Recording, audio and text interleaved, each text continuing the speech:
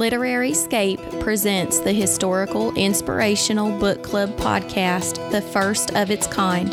This show is for those who love clean, romance adventure stories from the 1800s.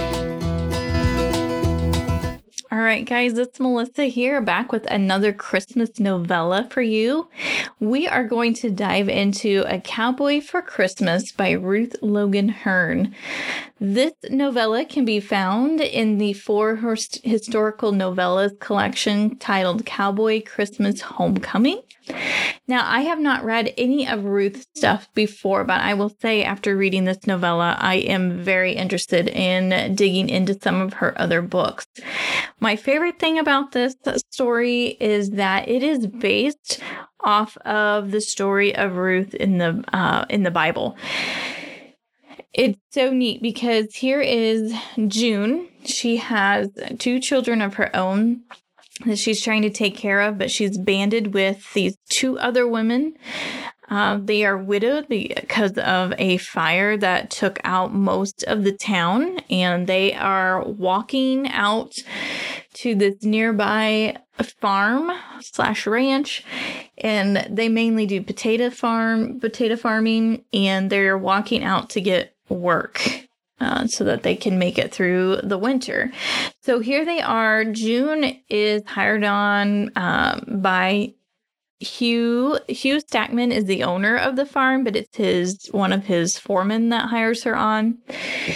And she's working so hard in the field that she gains the attention of the foreman. And so then he kind of promotes her into leading the sorting of the potatoes. And it just kind of goes from there. Of course, then Hugh takes notice of her because of an incident that happens while she's at his farm.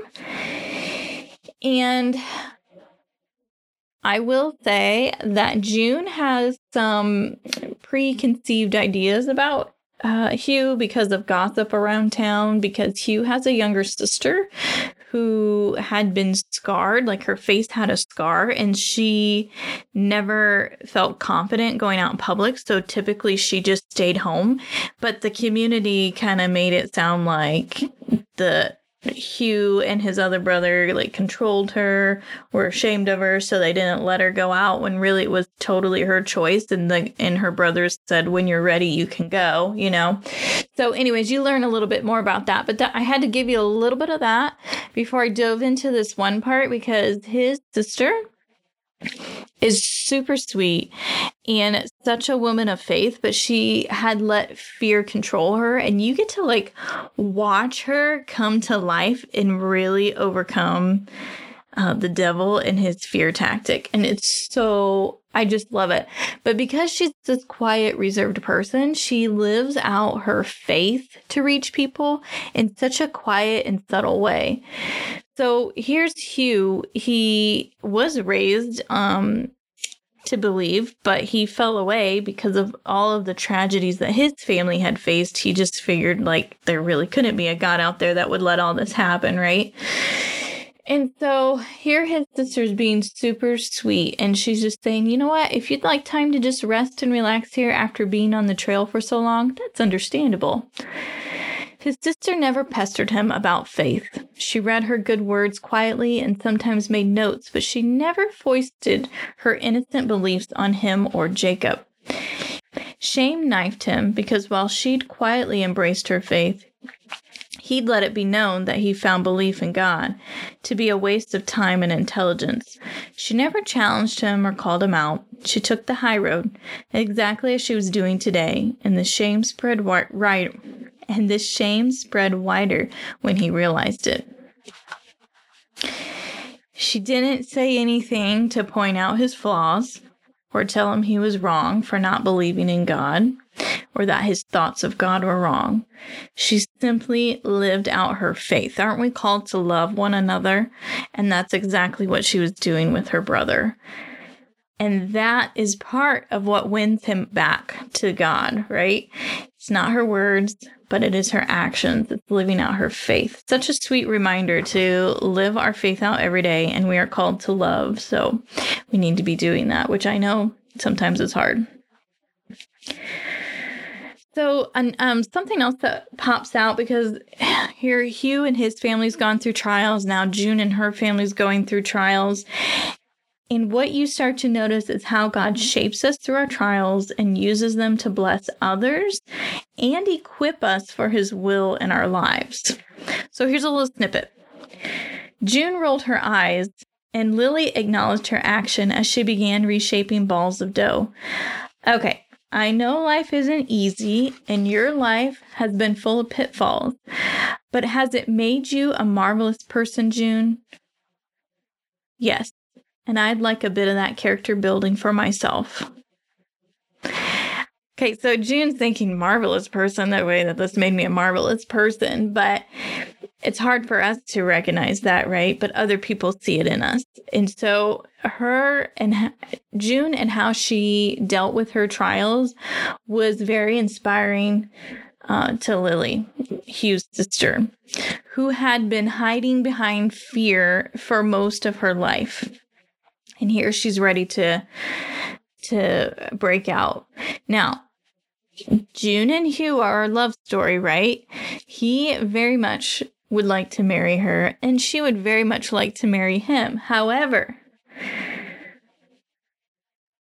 he goes about it the wrong way, and he currently lets her know that he's not a believer, but she is.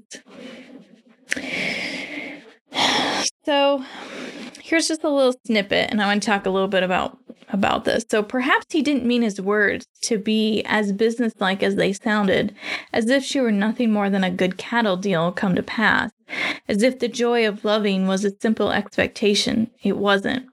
Love and marriage were never easy and rarely convenient, and without a shared commitment to God and each other, how could it work? And did he really mock her suffrage leanings?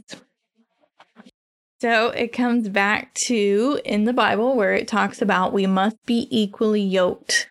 Therefore, we should never settle. This is something that I want everyone, but really I'm thinking because of when I work with kids in education, I think about our girls and I'm constantly telling them never settle. You need to be equally yoked. If he does not believe, he is not worth your time, right? And so this is where June's like, I really do care for him, but I'm going to have to walk away because he doesn't believe. And it takes a strong person to do that, and it pays off in the end, right? So let's circle back to Hugh's sister, Lily, who I absolutely love.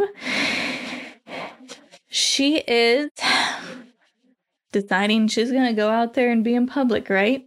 But that's just it. Lily slipped the trays of rolls on the warm oven top to rise before baking. The necessity becomes the honor because there are so many choices along the way. To make the right ones is truly living the word, don't you think? But if you never step out enough to have choices, one loses the opportunity to not quote faith, but to live it. So again, here's Lily. This character, she's a side character, but she's an amazing character that constantly is pointing back to living out your faith. And for her, she is really talking it up with June because she is trying to talk herself up and over this fear. And I always ask this question: how often has fear held you back? I will say that the devil's used that tactic on me far too many times, and I hate that I have succumbed to it. There are things I haven't done because of fear. And I hope that's not true for you, and definitely not true for you today. If God is calling you to do something, then he will be right there with you, and he's going to equip you for it, and he's going to bless you for doing his work. So that is our wrap on A Cowboy for Christmas by Ruth Logan Hearn. And hopefully we can feature some of her books coming up soon on the podcast.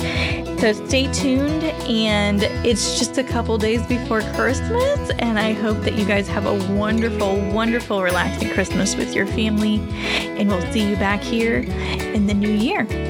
Until next time, happy and blessed reading.